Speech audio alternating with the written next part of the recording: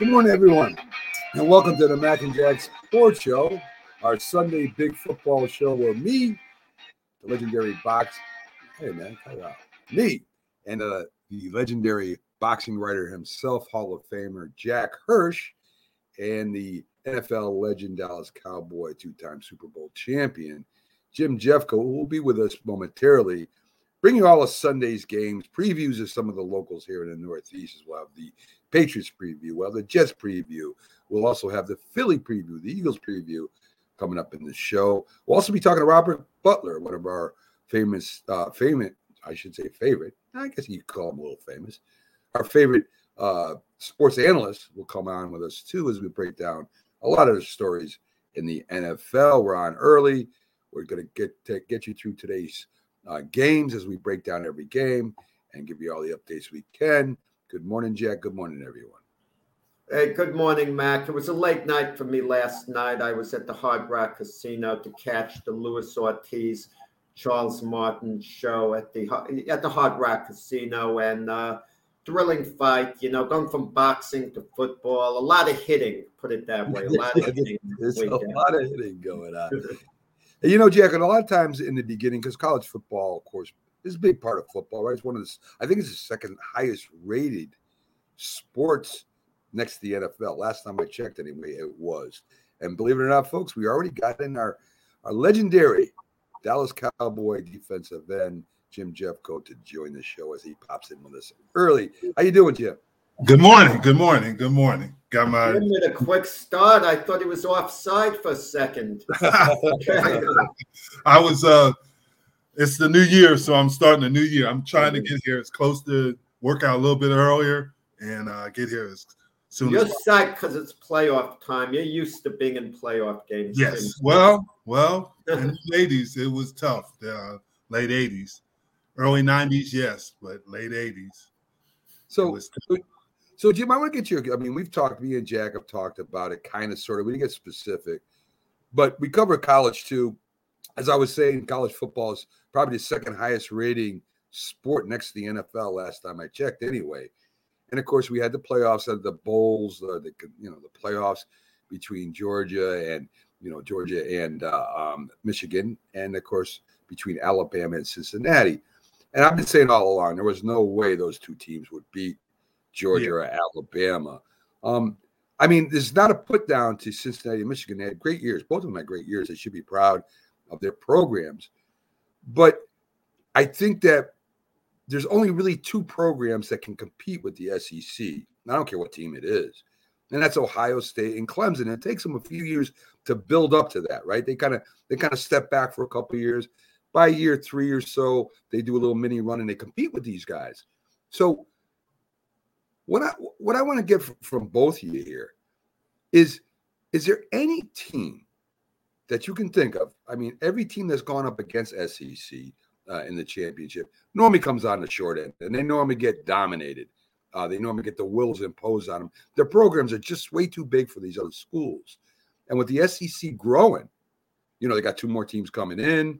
They've got, they'll probably have more coming. I wouldn't be surprised to see Ohio State and Clemson join the SEC pretty soon. I mean, it's going to be almost a league of its own. But is there any team out there that you think that could have a shot anywhere in the country to play SEC champion near the top and beat them, say, 50 out of 100 times? Thinking about this, I think you're right with Ohio State. But Michigan, if Harbaugh stays, now he's starting to build a program. And people say, well, Michigan is not that far away. And then obviously Ohio State. But I'll tell you a team that they didn't win yesterday, but they can get anybody they want is Notre Dame. As long as they can get them into school, Notre Dame has a chance because they're just like they're a league of their own. And that's the thing is you got to look at, and it's going to be tough because the SEC, obviously, a lot of the kids down the South are big. And you saw that was the big thing they were talking about Alabama against Cincinnati, the size difference within the offensive and defensive lines. And I think that's where the SEC has the advantage.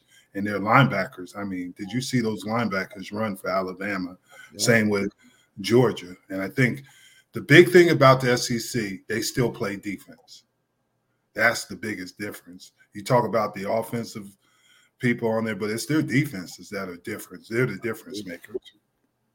Jim, I'll tell you what I'm leading up to, but just to answer this question first. When you were graduating high school, did you have eyes on the NFL? No. But if you did have eyes on the NFL, you wouldn't have gone to Arizona State, I don't think. You would have looked at Alabama, would have sat down with you and showed you all the players who went to the NFL, who've been drafted. And that's where I think the elite high school players go. And I think that answers Mac's question. Well, I understand what you're saying, Jack. But at that time when I was coming out, the Pac-12 was the big conference. They had more NFL number one draft picks than any other conference at that time. The SEC gradually came along, but the Pac-12 was big. I mean, anywhere in the Pac-12. We were the number one defense in the country my last year in college. I mean, we had some players. You got to look at all the players that from the Pac-12, the Marcus Allens, the John Elways. I mean, you can look at any position and you can name players. Bruce Matthews. I mean, it was a dominant conference at that time. Yeah, and you know, that's just like Notre Dame being independent was maybe the top three teams of all time for a while there. But that's changed, right? Because football has changed as the way it's covered, right? Notre Dame had its own channel, you know. The Notre Dame Broadcasting Company, NBC, carried them all the time. And you didn't see the other college teams that much unless it was a big rivalry. That's different today. I mean, everybody can watch almost any game. You know, Tim Mark's mad that ESPN is the one that's playing all these games, you know, broadcasting all these games, not the other networks, but that's another story. But what I'm saying is, I think, and you might think I'm wrong here, but I think almost any good SEC team could have beat either one of those two teams yesterday. I think Arkansas could have beat them. I think Auburn might have been able to beat them. I think LSU might have been able to beat them. I think Mississippi could have beat them, and maybe even Florida. See, I disagree. Go ahead. And the reason I was saying it, I'm sorry to cut you off, Jack, but the reason I'm saying it is the SEC, before that, those two games were like 0-5, 0-6 in the games. Kentucky won, obviously, but they were really down. So that shows you they're fat at the top, but they're not. They're just average teams in the middle.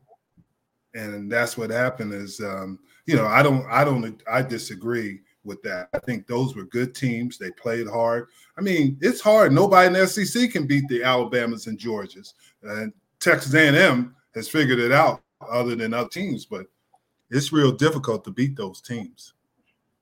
You know, I also think, and maybe you disagree with this too, I also think it all comes down to recruiting, Jim. They can recruit top 4-star athletes for the second stringers. So any team going against these guys, I mean, they just promise, hey, you're going to come to Alabama, you got a shot to start. They get the cream of the crop when they start recruiting Alabamas or Georgias. And even, you know, you say, I'll give you a good example, right? The great example.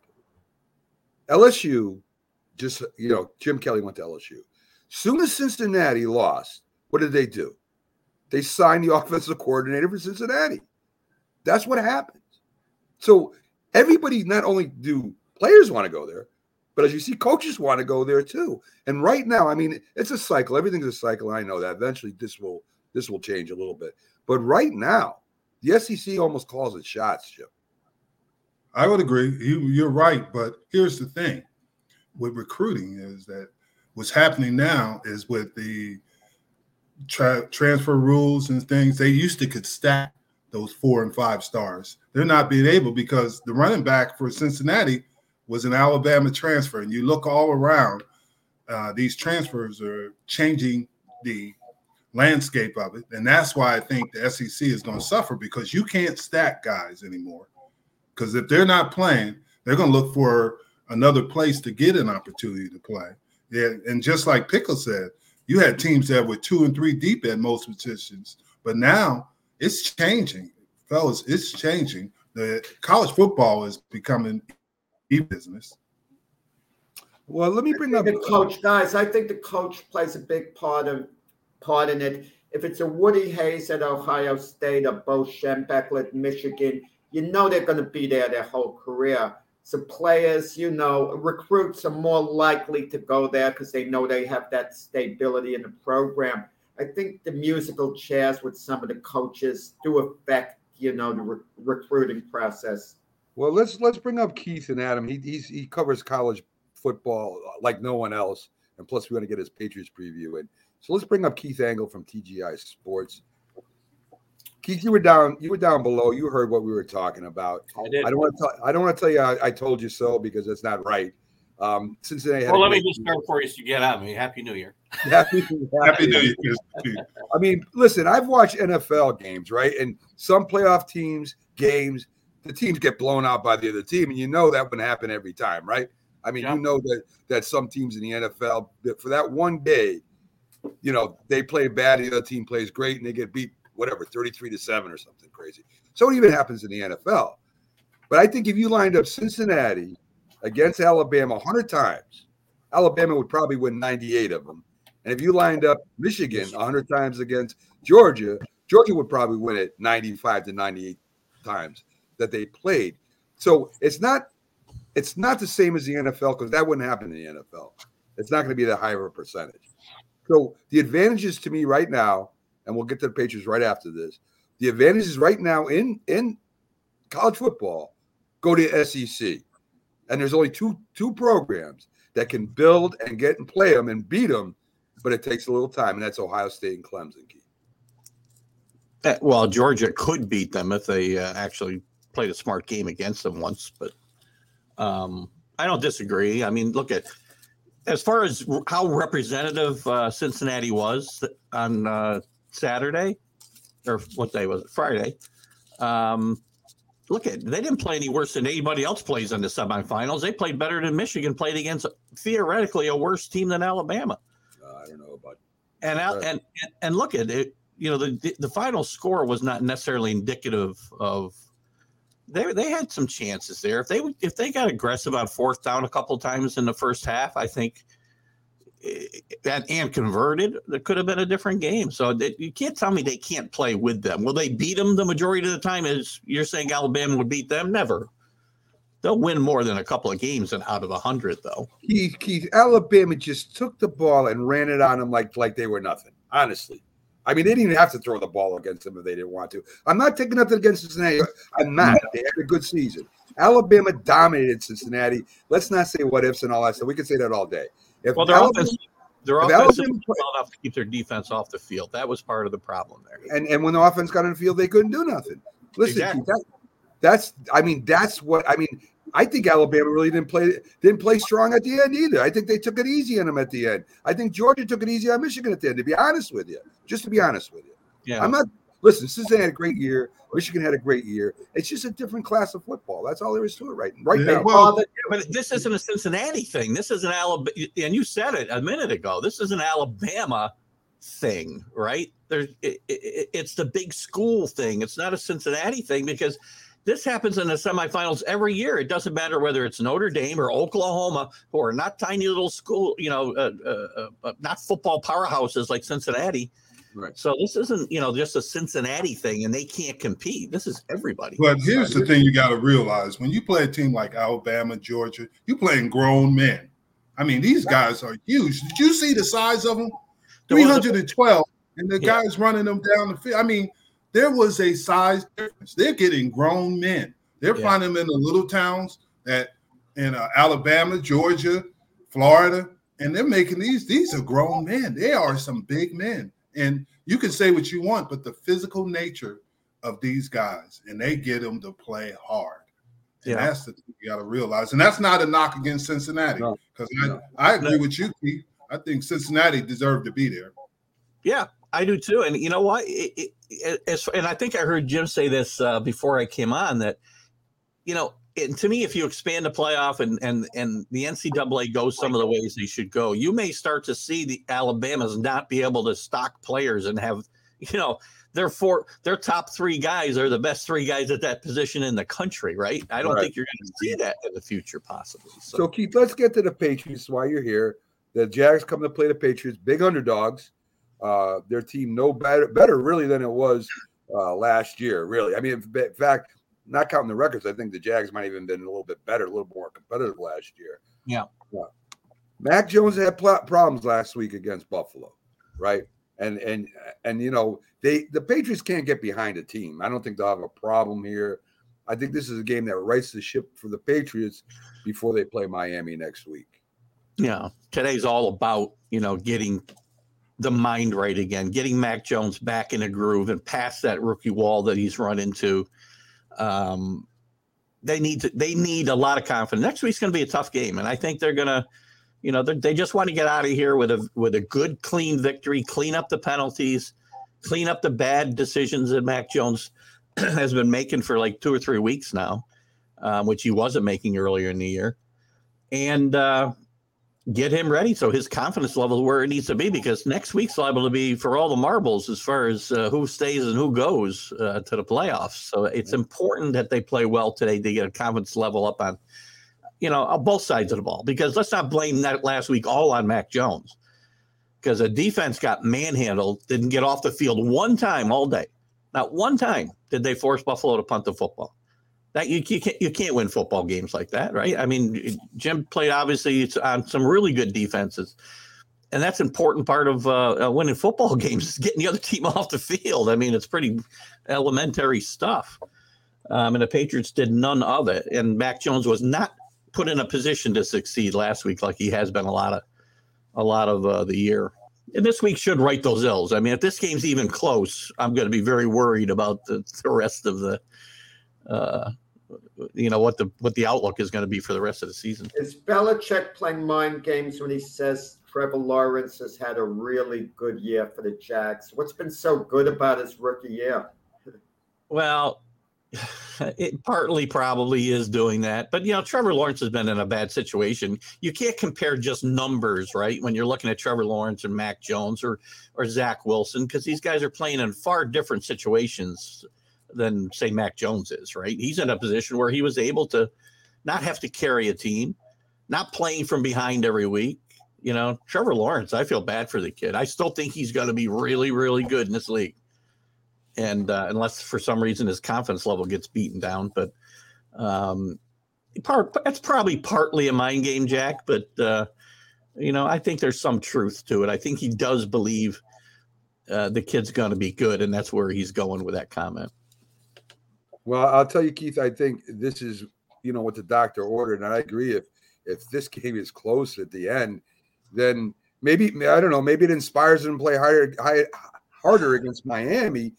And I just hope they're not looking past the Jags to Miami. That would be the only thing I would make sure that the players were concentrating on winning this game. And I know it's hard to do because people are people. And, they're looking at Miami because that's going to be the big game, whether they, get in the playoffs, get a wild card, or even still have a shot. If Buffalo, I think, has a pretty easy schedule for the last 2 games. So they probably have the division. But you guys still alive for that, too. Yeah, we talk a lot about Mac Jones, and he's going to be important. Obviously, your quarterback's important to winning football games at any time. But the things that I think Bill Belichick is probably focusing on as much as anything this week is, and this has been a bugaboo the entire season in my mind, is bad penalties at bad points in time. And it hurt him again last week. It hurt him badly against the Colts. And even the special teams they need to clean up. This has been a strength of this team for the most of the year, but the last 3 games, it's really been a nightmare out there. Bailey's been in a slump. They had 3 punts blocked. Folk's been, a little more iffy and hurt on and off, and they just haven't played as sharply as they have. The penalties are what scare me more than anything, because they've come at really bad times all year long. And even when they're on a winning streak, they still were committing some really atrocious penalties. They cleaned it up a little bit, but you can't do that. Now, the margin's not that thick, right, to win these games. You're playing with a rookie quarterback and some holes on defense that they've managed to cover up. So you got to stay clean in these other areas. Well, Keith, I want to thank you for coming in and reviewing the Patriots, jumping in the college talk a little bit. Got to push on to the star of the show. We got to push on to the Jetman as he comes in with his Jet analysis and updates. The Jets should hire this guy. I mean, because he brings more excitement than the game itself. I tell you, he is an exciting man. So I know there were some copyright issues I got to talk to him really quick about before we before. Oh, yeah. There was some okay. kind of fight going on about Jetman, but we'll find that out. Keith, good luck today. You guys should win this and keep alive for that, at least for the wild card. And have a great day, my friend. All right, Happy guys. New Year, Yeah, Happy New Year, guys. Take care. Happy New Year. So there you go, Keith Engle, always coming on, giving us a little breakdown of the Patriots, and during the week he also does other things for us as far as with different types of sports he covers with us. But right now, we got the one and only Jetman, who it seemed like somebody was trying to steal his identity, Jim, and I think there might be a war here. We're gonna find out. Yes. How you doing, Jetman? Good morning and Happy New Year, gentlemen. Happy New Year, Jetman. So what the heck's going on? Somebody's trying to steal your identity as a Jetman? Is that what I saw? This has been going on for a long, long time. I am the original Jetman from 1992. Started off as Jetman and slowly evolved, wore shorts and no shirt and had different caps made. It was Jetman and Catboy. Catboy was my sidekick, kind of like Batman and Robin. Wow. And Catboy would make the swim caps, one with a J, E, T, and S. And four of us would go to the games. We'd lead the chants with Fireman Ed. And then I took somewhat of a hiatus after going every game for 10 years, not missing a game through, a lot of tough years. Co-tight. I think they were 4 wins in 2 seasons, Right. 10 years without missing a game. And then my wife had children. So she said, you're not doing this 12 hours every Sunday. And, I kind of was incognito. I was kind of like Clark Kent. I would wear a jersey that said Jetman and go to the opening, every season opener, and go to a couple games. But I wasn't going to every single game. And a guy in my section who used to see me at the games for all those years copycatted me. Oh, man. Named himself Jetman, which everyone needs to be a fanatic. Everyone needs to be an original. I have no problem with him leading chants. Seems like a good guy, but he's not Jetman.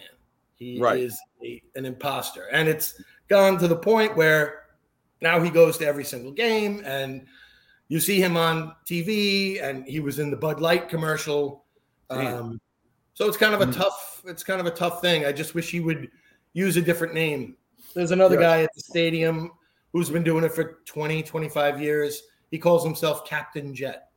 Right. So, there's a lot of room for different variations on the theme. Yes, there is. Is all I want to know.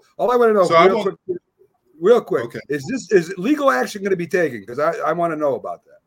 I don't know. I mean, I have the plate for over 30 years. There you go. Registered. This other guy had a Rhode Island license plate that said Jetman, and now he's gotten one made of plastic that's manufactured or something by someone. Oh my God. I just want to compliment you on how you're handling this, because Jack's on the show too, and I know Jack is the one that goes to the games, and he's Jetman too. So I'm kind of like the way they've been playing. I haven't been bragging about it. I just root for them quietly and leave it at that. Again, then I'm going to be more front and center. Okay. The biggest problem is once someone takes someone else's identity and name, then there's going to be 100 Jetmans at the game. Right, and that's just not right. And it's like, what do we do? I got some advice for you, Jetman. You speak to Pags and ask him how he would handle a situation like that if they tried to steal his identity. The Philly sports guy.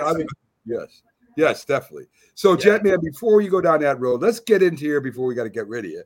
The Jets, they played a great game last week. They won 26-21. So they do have a 1-game winning streak. Bad news is they got the former Super Bowl champions, last year's Super Bowl champions, coming into town to play you. This is I would think like a Super Bowl to you guys. I think you guys will play very hard, but to be honest with you, I see, not a good game coming for the Jets this week. So what are you looking David versus Goliath today? I mean, I think The Bucks are, if not the number one offense, number 2 in the league, and the Jets defense is number 32. So, it's big boy against little boy. But yeah, I think they're going to have a lot of heart, a lot of pride today. I think it might be a close game. I think the Jets are going to play well. Hopefully they can hold it together for the whole first half. If Gronkowski and they get a little momentum and they score a few times and get a 17-point lead at half, it may evaporate and end up being a blowout. But no, Jim had mentioned about Styles a couple of weeks ago when New Orleans did a job on the Saints, and then I watched next week in Tampa Bay had no problems with the Carolina defense. Can the Jets take anything, guys, out of what the Saints did and maybe really trouble them? Because the Buccaneers are getting their firepower back, wide receiver at least with Brown, and Evans coming back. Yeah, I hope they have studied. I hope they, try to emulate that game and that defense. It's going to be tough. They've been thin with their defense all year with injuries and also rookies. I mean, they have one of the youngest secondaries and defense in the league. And last week they could have put that game away. A couple of the plays when they, I like them thinking outside the box, but when they went for it on 4th down inside the 10-yard line on one play, and then they, they went two different times inside the 10. They could have kicked field goals and had the game in hand. And literally it came to the last play of the game. Jetman, I'm sitting there and they're on the 1-yard line. I'm like, we're either going to win on this play or lose on this play. Man, don't worry, you won. It doesn't matter how you won. You won. Be happy. Be happy. Enjoy the moment. Man, I predicted in the beginning of the year the Jets would go 5-12. They have 4 wins. They have 2 games left against Tampa Bay and Buffalo. Hypothetically, if they are to win 1, which is going to be a bit of a stretch, which team are they more likely to beat, the Buccaneers or the Bills? Ooh. I believe it or not, I would say today because they're home. Yes, I think you're right. And Jetman, I got a formula for you before we let you go. All they got to do is maybe block 1 punt, get 3 interceptions, run back a touchdown for from a kickoff, and maybe return a couple of interceptions for touchdowns, and they got a shot at Tampa. So, if that team is doing all that, I think you guys got an absolutely great chance. Seriously, though, I hope you guys play really well. I like to see the Jets, as they are improving a little bit here and there. I love to see New York teams go ahead and get on the winning path. For God knows we got to get something going in New York. Agreed. And also, Jetman, instead of having just Jetman there, you should put the original Jetman so everybody knows who the real Jetman is. Yes. I need to make some modifications, and I'm going to be going to the draft in April.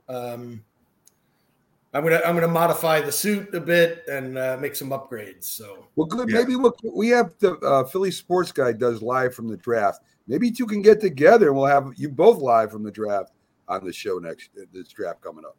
Yeah, that sounds great. All right, good. So we got some plans with Jetman coming up here for the draft. Thanks for stopping in, Jetman. We'll see you next week, and hopefully you can tell me that the Tampa Bay Buccaneers got shocked today. So that was great. All right, gentlemen. Have a great day of football. All right, buddy. Happy New Year. Go Jets. There you go. All right. So, folks, backstage right now, we got our weekly guest that comes in and gives us a bunch of updates about the NFL. He breaks down, has a lot of insight, and has a lot of good points. You may not agree with him all the time, but I'll tell you right now, he's on point. So let's bring on the host of Sports Scope, Robert Butler, and I'm looking to see what kind of tie he has today. Hey, good morning. I saw that tie before. Arizona Happy red New Year. on today, Jim. I'm kidding. Oh my goodness.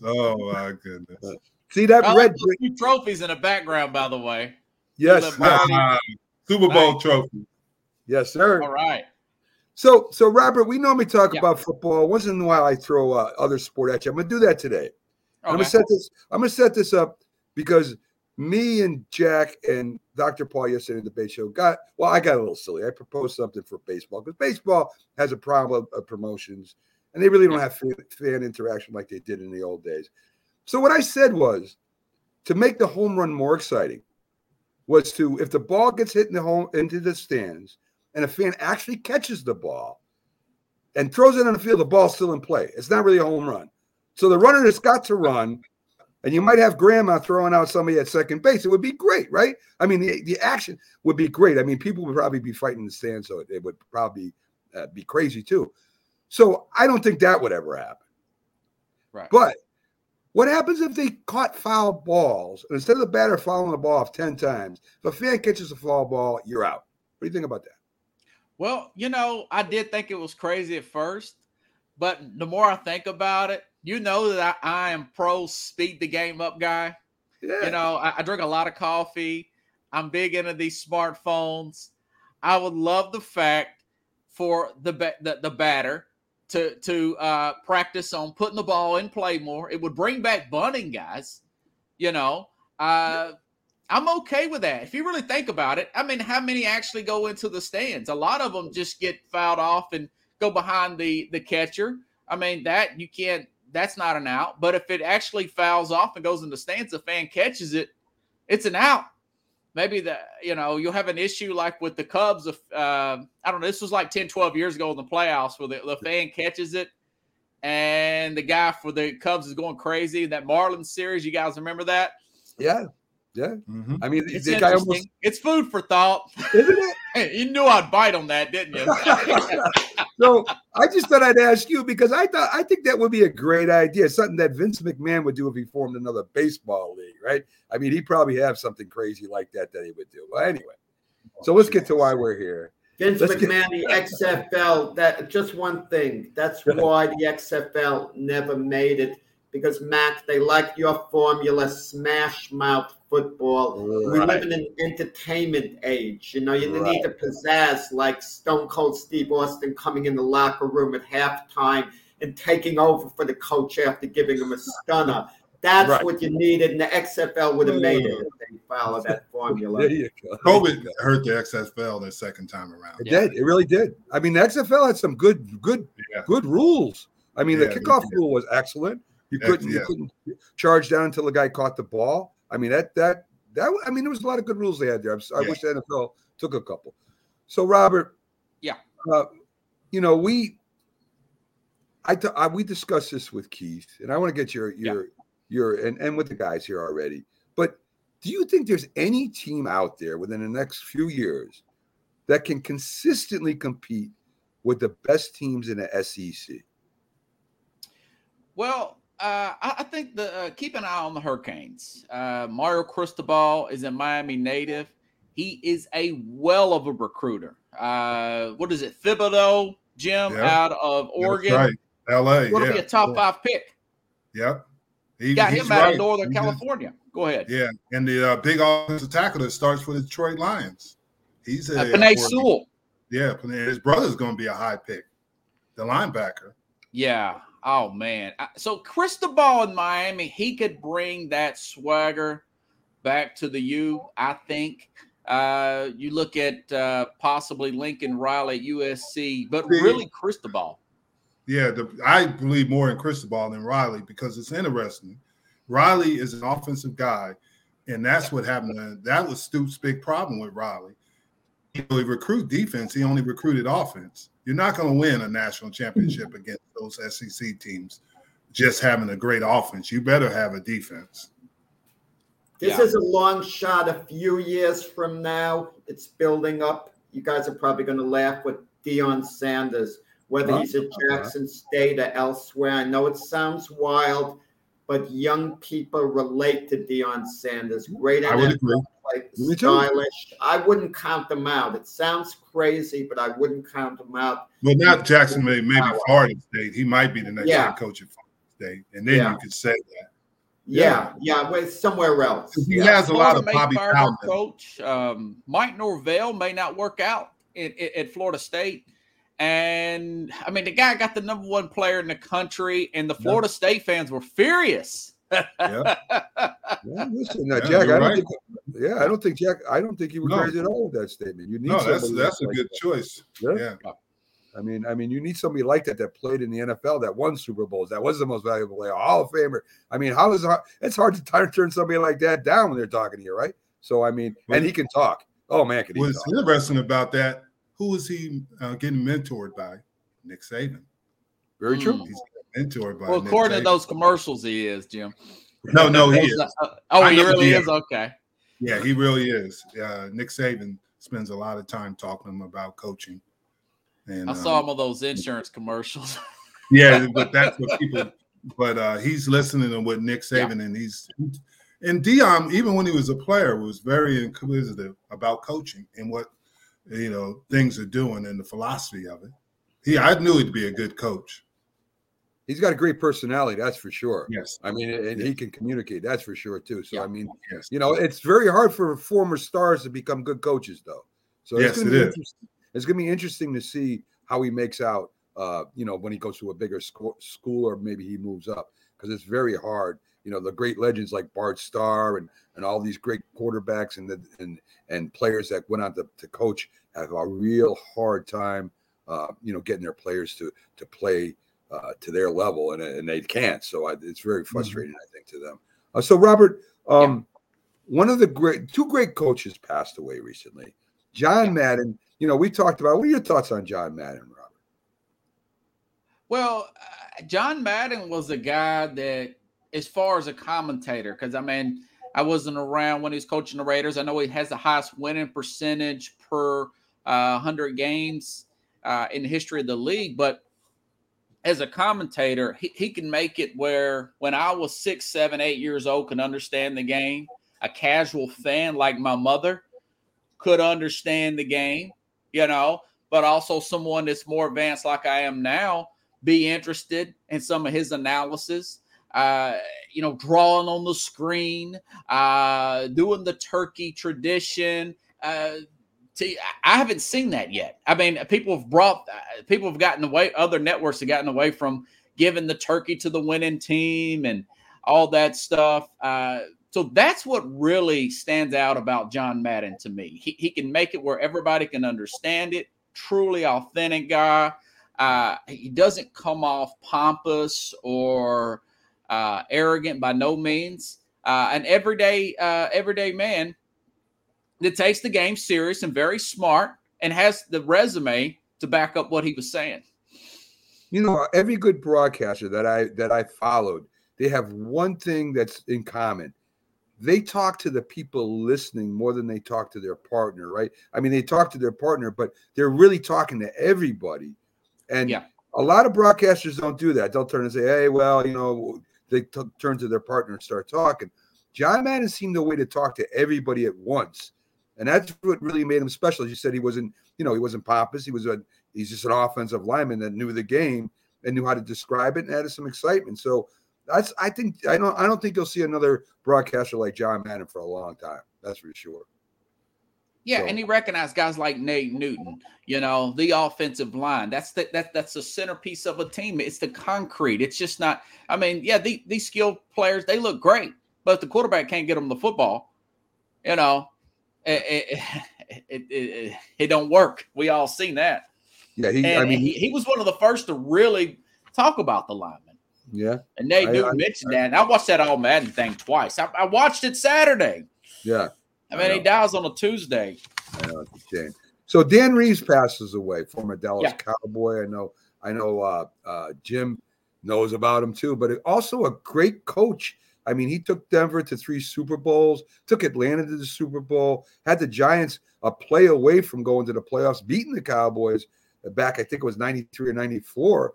I mean, he knew how to coach. Do you think he's underrated? I mean, when we talk about great coaches, Dan Reeves isn't mentioned that much. Here's one. I had to check 2 websites for guys to make sure I had this right before I went on the program. He's got more regular season wins than Bill Parcells.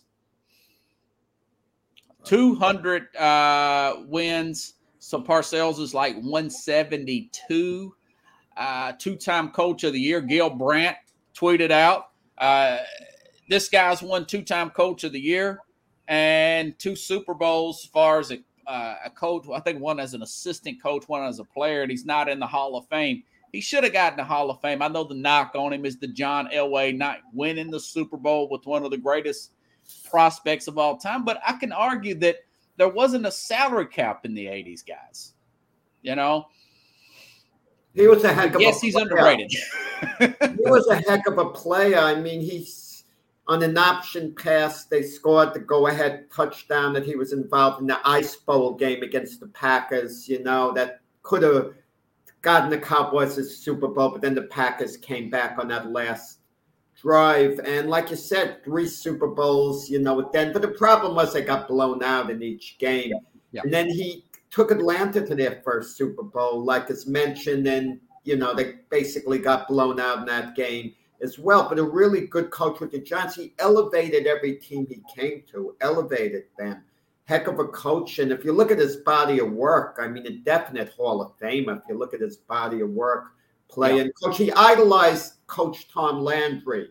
That was his mentor, basically. He wouldn't call him Tom. Coach Landry wanted Dan Reeves to call him Tom, and he refused. He'd always insist on calling him Coach Landry because he absolutely revered Coach Landry. Well, let me get Jim in here, right? So Jim played for a Hall of Famer, Marv Levy, who went to 4 Super Bowls and lost all 4. And Dan Reeves goes to 4 Super Bowls, has his teams pretty much in the playoffs every year when he coached. Why is Marv Levy in the Hall of Fame and Dan Reeves is not?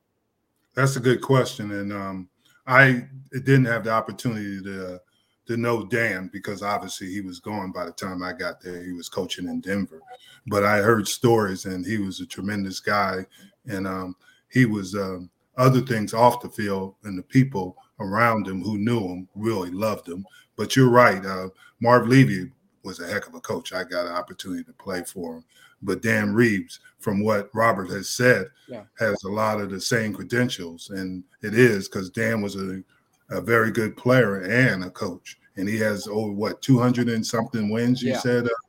I mean, he should have. Yeah, in the postseason, it's interesting, Jim. Mac and myself had Phil Simms on as a guest. And even though Phil Simms said nice things about Bill Parcells, he gushed about Dan Reeves as his coach, saying how close he was with Dan Reeves. He didn't say he was so close with Bill Parcells, but he really talked about his relationship with Dan Reeves, who had coached him with the Giants. And a lot of players did that too. It was interesting.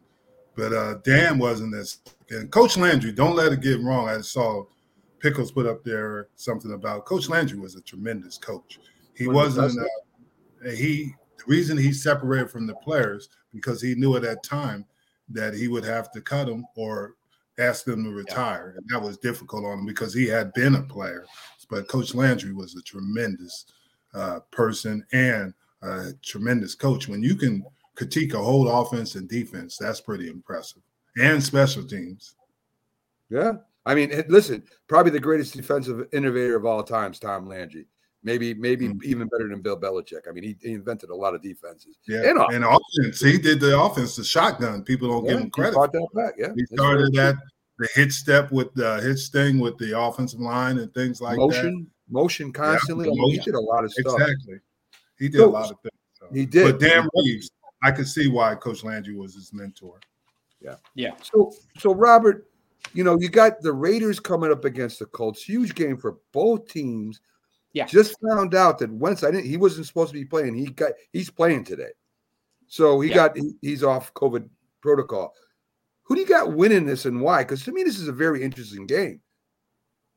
Yeah, I mean, look at the Raiders. Every time you want to write them off, they'll go beat the Cowboys inside Dallas. Now, before I thought Dallas was going to dominate that game. Look at everything they've been through this year. Derek Carr's really holding this team up, and the guys are believing in the interim coach there. But the Colts, man, I mean, they're playing outstanding football. Raiders are 18th against the run. The Colts have the best, highest rushing running back, Jonathan Taylor, in the league. Colts defense is 11th overall. This is an early start time, and that helps the running backs, Jim. I know you like to talk about the West coming east. And me being a fantasy player, look out for the Ravens and their rushing attack against the Rams coming east. But same thing with the Raiders coming east. It's a noon Central start time game. I look for Taylor to have a really big day today. Long as Wentz don't screw things up. He only took like 12 times. Playing, Rob, is Wentz definitely playing? Yeah, he's definitely came off. Yes, yeah, he is. He hasn't screwed it up in the last couple of weeks. Yeah. So, and go ahead. Okay, so Robert, Derek Carr definitely playing. Who? Derek Carr. That I didn't know he was even questionable. I didn't think he was questionable, but whatever. I mean, I don't know. I guess he is. The only one I know that's not playing is a quarterback for the Minnesota Vikings today. He's out. Cousins, so he's definitely out. That's for sure. So let's get to the rookie class of quarterbacks this year, Robert. Yeah. I mean, to me, we talk about franchise quarterbacks, right? Franchise quarterback just means great quarterback to me. He can carry a team when he has to. He makes plays all the time, and he can win a game for you just on his arm alone and his smarts. Then you got the very good quarterbacks. I mean, you got excellent, you got very good, and the very good ones make plays. They can win games for you too. They may just not be on that level of say a Brady or a Rodgers. And then you got the good ones, right? You got good ones that maybe they're game managers, right? If they don't lose the game for you, you got a good shot. You can even win a Super Bowl with them. Then you got the others. And right now, who do you think out of all these quarterbacks you've seen this year, Trey Lance hasn't played that much, so maybe he gets a pass. But all the rookie quarterbacks, is there really a great quarterback this year that you saw? Well, you got to look at who's progressed the most. Mac Jones, he's pretty much stayed the same since preseason, but he's played well since the preseason. Really high football IQ, makes quick decisions. But throughout the season, guys, I know it's been crazy in Chicago, but Justin Fields has made big jumps from we've seen him not even getting the offensive line squared away in this preseason game. He took a really bad shot in one of the preseason games. I can't remember who it was against. I think it was Buffalo or somebody. Until now, I know he's had some injuries, but he's really played well in these big games. I look for Justin Fields possibly to make the biggest jump and to potentially be the biggest star. I know we've got a lot of guys here in this particular class, but if you look at it compared to last year with Joe Burrow and Justin Herbert, the talent level's not quite there as far as the first year is concerned. But Fields is the one that looks like with the right coach and everything I read, Nagy's going to get fired. He could really take off and potentially be the best quarterback in this class going forward. But you wonder the programs. Urban Meyer's no longer the Jags coach, but he had Justin Fields. He had a relationship with him through Ohio State. Yeah. So what happened? So you kind of wondered, was Urban Meyer in charge of that number one pick with Jacksonville? Would he have been bold enough if he was to actually take Justin Fields ahead of Trevor Lawrence? Because say what you want about Urban Meyer, he does know college talent. Yes. How would it have turned out if Justin Fields went to Jacksonville? And imagine Trevor Lawrence obviously would have then fallen to the Jets next. With our criticisms of Urban Meyer, it would have been that much more polarizing, and it already is because he took Tebow. He drafted the running back from ETN when they already had James Robertson early. He started a former Ohio State player, and I can't remember his name, the other running back, over James Robertson when ETN went out. Guys who know who I'm talking about. But if he would have took Justin Fields over a guy that was supposedly and he still may be, Trevor Lawrence still may be a generational talent that you're hearing that it is pretty close to an Andrew Luck or John Elway coming out of college.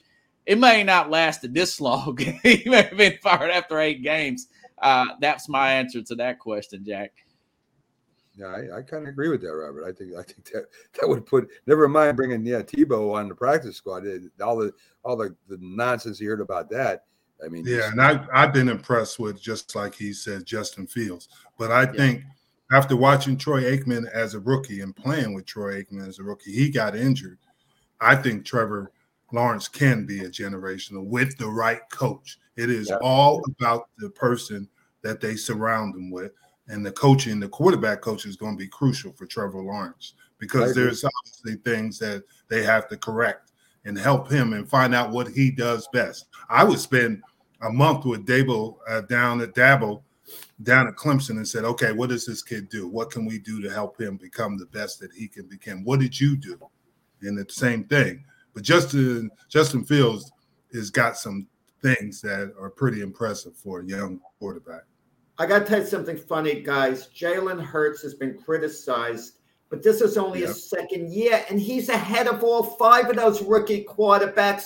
They're going to have to improve to be on Jalen Hurts' level next year. That would be a nice thing. Think that, guys. It's a great point. It's really a great point. I mean, we make fun of Jalen Hurts, but these guys aren't even close to him yet. So, and guys, really, let me throw a name out there for Jacksonville. I had to write this down. His name has been talked about. Jim Caldwell. Look what he did with Joe Flacco in Baltimore. Look at the drop off from Detroit when they thought they could do better. Exactly. With Patricia. Yeah. Jim Caldwell is one of the most underrated coaches in the NFL. And he's great with quarterbacks, like you said, Robert. It makes sense. It makes a lot of sense. Definitely does. Robert, I want to thank you for coming in. Happy New Year, as you do every. Happy New Year, Robert. Happy New Year, Sunday, guys. And Happy New Year, Robert. We went to Tennessee today. It should be a good one. So, man, they got to cleanse the South today. It can't be messing around here. I hear you, Robert.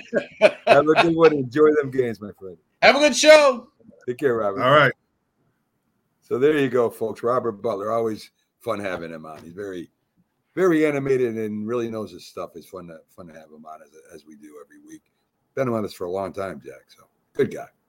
Anyway, folks, we're going to take our first break for today. We're going to come back on the other side, and we'll have the Philly sports guy, Jamie Pags himself, come in and talk about and brag about his Eagles, as he should, right? I would. If I had a team to brag about, I would too. So anyway, he'll be up right after this, and of course, we'll be breaking down all the games as we do every week, folks. So stay tuned. We'll be right back after this.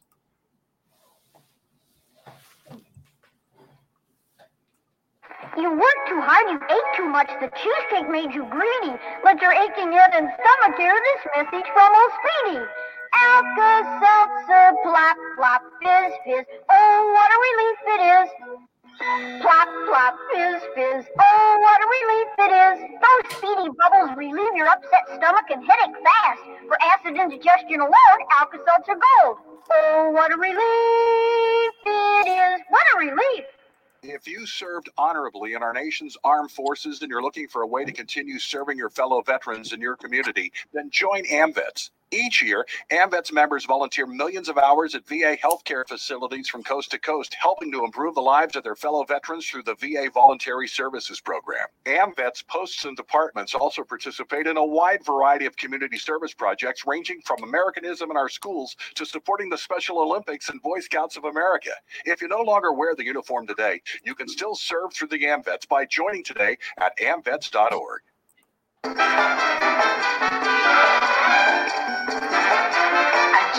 Banana, and I'm here to say I am the top banana in the world today. Now you know the best bananas in the land, so don't slip up with an inferior brand. When is it, Chiquita? It's a very good day to buy bananas. Hi, Grandma. What's for dinner? Hey, honey, I'm making stew tonight. Ooh, can Nina come over?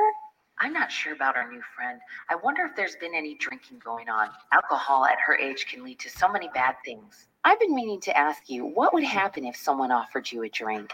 Grandma? This is hard. She's so young, but I know I need to talk to her about it now before someone tries to give her alcohol. If anyone ever does offer you a drink, I want you to say no. I have too much respect for my family, and I don't want to get in trouble. Okay. Really? I promise, Grandma. I love you too.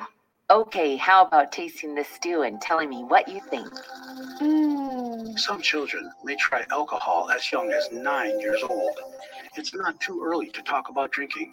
For tips on how to begin the conversation, visit underagedrinking.samhsa.gov. That's underagedrinking.samhsa.gov. This message brought to you by SAMHSA and this station. I heard you want to be a frito bandido like me. You do? Then you must sing the bandido song. Let's sing together. You just follow the bouncing Fritos corn chips bag. Ay, ay, ay, ay. I am the frito bandido. Hey, I like Fritos corn chips. I love them, I do. I want Fritos corn chips. I'll get them from you. Ay, ay, ay, ay. Oh, I am the frito bandito. Give me Fritos corn chips and I'll be your friend. The frito bandito, you must not offend. Now, boys and girls, you are frito bandidos too. You sing the frito bandido song and you loco for crunchy Fritos corn chips. That's nice. Munch, munch, munchy, munchy Fritos corn chips.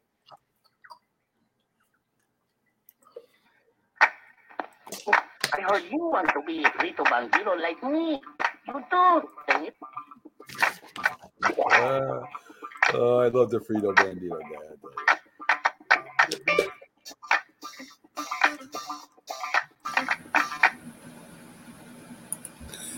This is a presentation of Northeast Streaming Sports. Good morning. You're listening to the Mac and Jack Sports Show on Northeast Streaming Sports.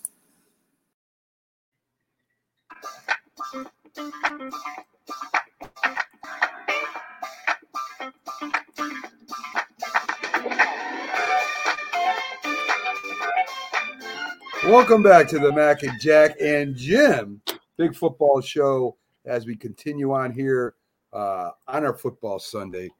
Coming up soon, hopefully, will be the Philly sports guy. And as I say his name, he jumps in here live, folks. He's always live for us most times at the games. So we give you live broadcasts from the games with the Philly sports guy every chance we get. The Eagles going against Washington. Should be an interesting game. Here he is. The Philly sports guy, JB Pags. Good morning, Pags. Good morning, guys. Happy New Year. Good morning, Pags. Looking good. Hey, I got a bus full. I got a bus full of Eagles fans that we're taking down to Washington.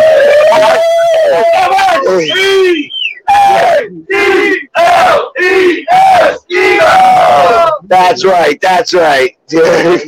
I love it, Pags. I love it. They're going to be loud behind us, so we got to just keep on going. So, of course, you got Washington today, right? You guys beat them 2 weeks ago, 27-17. You beat the Giants. You killed the Giants. And now you got Washington again. I think it's important today, Pags, that you guys get off to a fast start and don't give Washington a chance to come and stay even with you until late in the game. Well, you know what? I would love to say that we should start off quickly, but we don't. And typically we're a second-half team. It obviously was very apparent against the Giants. I thought that maybe we came out a little lethargic, after the 5-day rest, and then they went into the locker room and kind of said, hey, listen, it's time for us to wake up, and they woke up. Today, I think it's going to be a little different. Obviously, we played them a couple of weeks ago, so we kind of know what their offense and defense is about. I'm interested to see how their defense is going to handle some of the adversity that they had from last week where they're, fighting each other. But really, beyond them fighting each other, they let up 4 touchdowns in a row. That's going to boil over at any point. I don't know. Jim, have you ever had time where you were just nothing seemed to be going right, and did you guys start to go after each other a little bit just because you don't have nothing else to? It's like you're not pointing fingers, but that's frustration within the team. It's frustration because everybody told me how good they were going to be, and they've struggled. Let's be honest, and they were playing a first place schedule, and they weren't prepared to play that schedule. And that's the thing that happened to Washington. They weren't as good as they thought they were. Yeah, a little bit of sniffing themselves. Yeah. Well, exactly. I still think Washington is a solid team, Pags. I think they played a lot of tough people tough. They still have 6 wins, and Philly they got to win this game, and I think they got to come up fired up, man. I agree. I think that we need to win this game for a lot of reasons. First reason being that tonight is the easiest chance for us to clinch a playoff spot. So obviously you want to beat the team that's right in front of you. That's Washington. So let's take care of Washington. If we have to win against Dallas, it's likely that Dallas is going to rest some of their people. I mean, I don't know if they're still going to be going for the number 1 seed or not. That's still left to be determined. But my thought is that if Green Bay wins tonight, that they get the number 1 seed regardless. So then it don't mean anything for Dallas, and that means Dallas can rest their people. So I would like to do the same. I'd like to rest our people, and the only way we can do that is to clinch a spot today. So we got to take care of business. Got to do what we said. I said that we were going to be 9-8, and I need them to make sure that I'm not lying. So. Is Nick Sirianni in the running for Coach of the Year? What do you think? No. I actually, truth of the matter is that if I had to choose the Coach of the Year right now, it would likely be the guy from Miami. That's good. Yeah, to go down and lose 7 games. Yeah. Yeah, I mean, just because, when you think about the team like that and, you lose 7 games in a row and then to come back and win 7 games in a row, obviously making the playoffs is going to be the biggest determination for that. But out of all of the coaches that I think about, initially I would have thought that Arizona coach was going to be there, but then they started to lose a couple of games. I'd like to say Nick Sirianni's in the conversation, but I don't believe that. I believe that really right now that if Miami makes the playoffs, that it's them. If it's not Miami, I tell you, it's got to be Belichick winning. Doing what he's doing. I mean, we know that he's one of the best coaches ever, but to still do what he did this year with really a whole brand new team is an amazing thing. What about Frank Reich or Vrabel? So Frank Reich, I don't put as highly regarded only because his running game is what's doing everything. Mike Vrabel, with all of the adversity that he's had with the injuries and such, that he's more of a play. But I think that's so. So maybe Mike Vrabel, Belichick, and it's not Salah, right? Salah's not Miami. That's the Jets, right? Yeah. About Brian Flores. Thank you. Okay, Pack. So again, listen. Good luck today. You guys should win this, but I'm gonna tell you right now, Washington was embarrassed last week. They're gonna come up fired up. They're gonna come up to play hard. You guys are gonna have to take them on. I'm telling you right now, you guys gonna jump out fast on these guys. You don't want to give them a chance.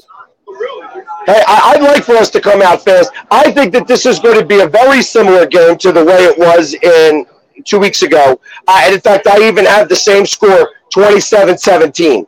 I think that the Eagles may start off a little slow, that Washington gets out in front, and then the Eagles start to turn it on, and that's when we wind up taking over. And once we take the lead, we don't ever look back. And then we start worrying about Dallas next week, and then I think Dallas the following week. I think you're going to have 2 weeks of Dallas. That means, Jim, you're going to be stuck with me for 2 weeks. 2 weeks. And I'll come. Are you coming up to Philly, Jim? Are you coming up to Philly next week? I'm not coming to Philly, but I'll be in Dallas waiting for you. Hey, listen, well, I'll be coming. I'm staying at your place. So I always stay at my place. Awesome. I want some of your seats. I want to sit right next to you for that playoff game. That'd be a lot of fun. Jim is lucky you weren't there back in the day, because when his bus pulled up to Philly with the Cowboys, if he saw you, he'd get intimidated. Oh yeah. I know. I'm a scary looking guy, and he's seen me face to face now, so he knows that I'm not this small little guy, a little pushover. I'm definitely going to be able to pack a punch. Yeah, guys, good luck. Tell everybody there good luck, and we'll see what happens today. Good luck to you all, my friends. Thanks, everybody. And go Birds! E-S, Eagles! There you go, folks. There you go. The Philly sports guy and his bus. His bus goes everywhere with that travel thing he's on. It's great having him on every week live. So, yeah, good luck to him. I think the Eagles will win this game. We'll see what happens. Tell you, if I were the Jets, I'd consider trading a 7th-round draft choice for Pags and his crew. Yes, right. Yeah. The heck with Jetman. I mean, that dude's off the hook. Jetman is good, but he's got to get a little more of Yeah. the intensity that Pags has. Yes. Pags He's got his own little travel service going. Pax does a good job. He does. I would suggest Jetman gets rid of the tights. That's the only thing I say. I mean, other than that, he's my man. I like Jetman. I do. I like Jetman. But it's hard when you don't have a winner to push your team. Well, at least the fireman looks a little tough, Jetman's he's a good fan. He's a good leader, and of course he's a star of our show every Sunday, folks. You know that. So, folks, we're going to get and start breaking down the games. In fact, right now, there's a lot of big spreads out there, guys. So you're going to have plenty to pick from for underdogs.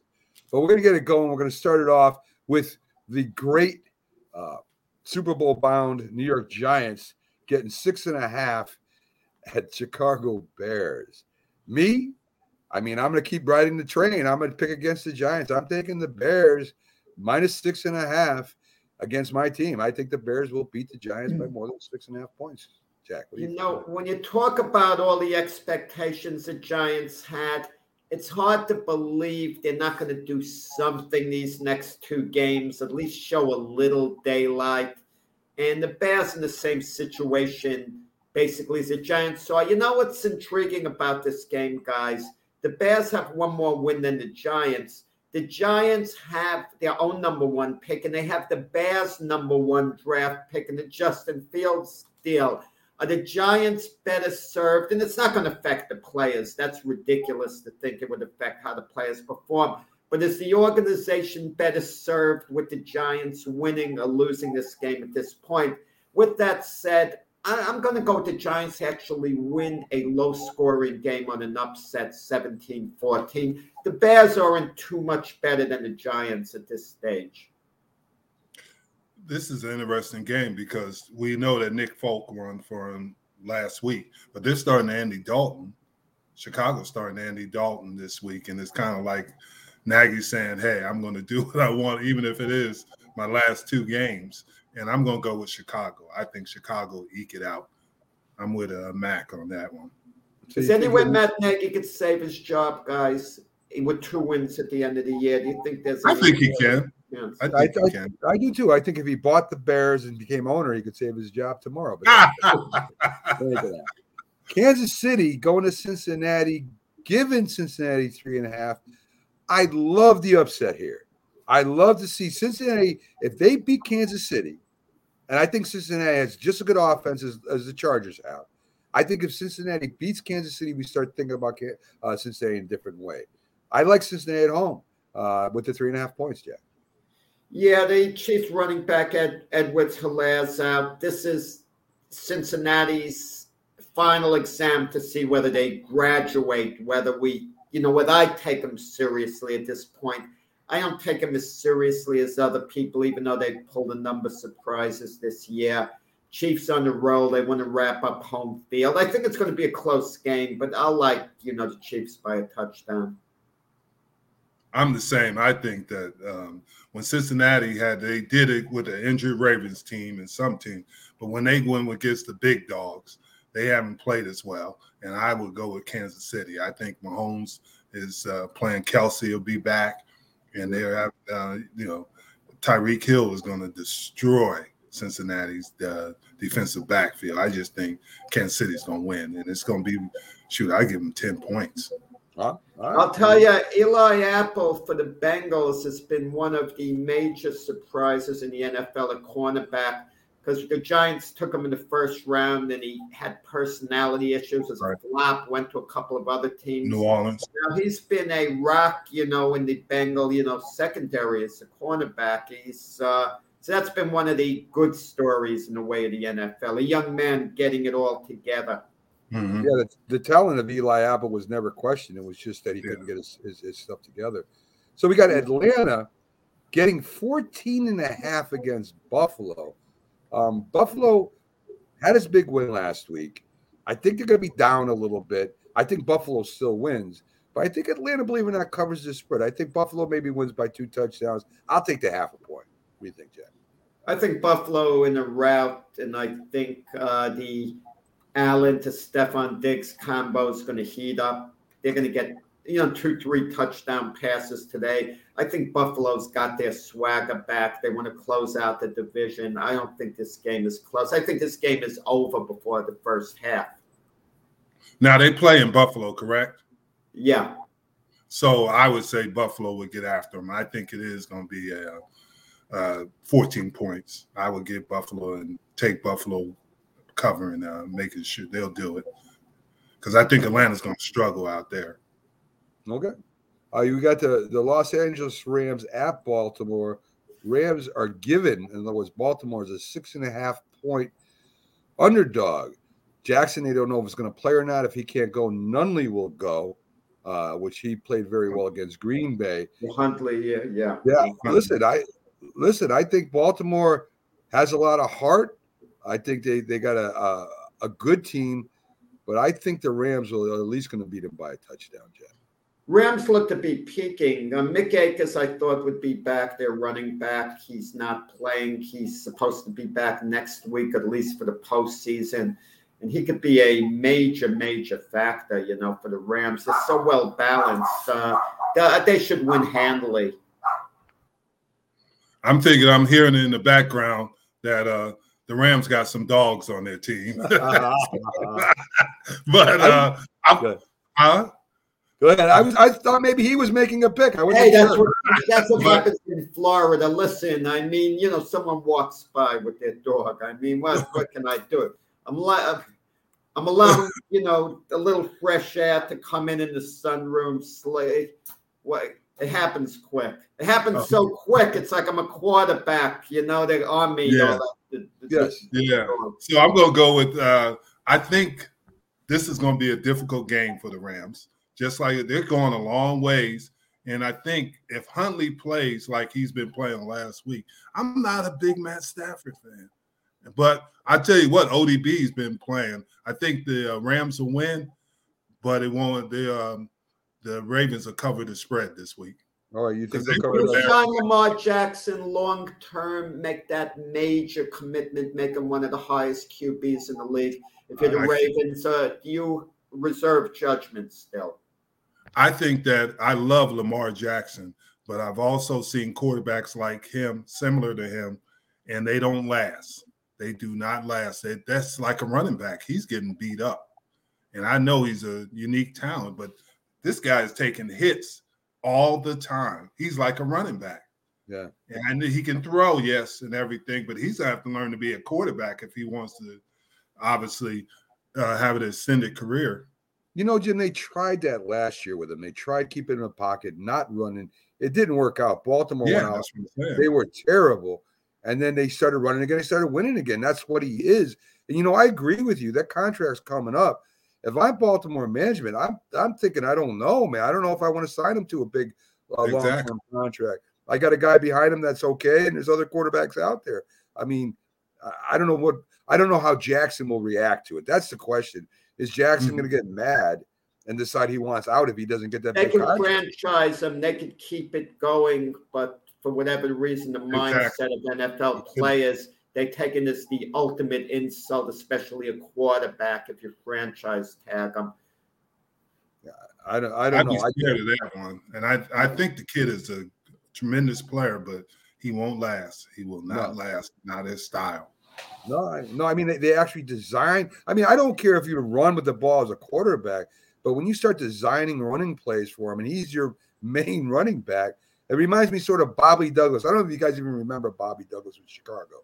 The guy was 240 pounds back then in the 70s. It's like a fullback. And all he did was run with the ball. He couldn't throw it. And the guy got hurt. And he was one of the first 1,000-yard rushers as a quarterback. And he just couldn't last because he wasn't a quarterback, really. He was a running back. Well, guys, John Elway ran a lot. He lasted. Michael Vick ran a lot. He lasted. Randall Cunningham ran a lot. But lasted. Not the same. It wasn't the same. RG3 didn't last. It's not the same, Jack. They didn't call running plays for Elway and call running plays for Cunningham. They ran because that was what they had to do at that time.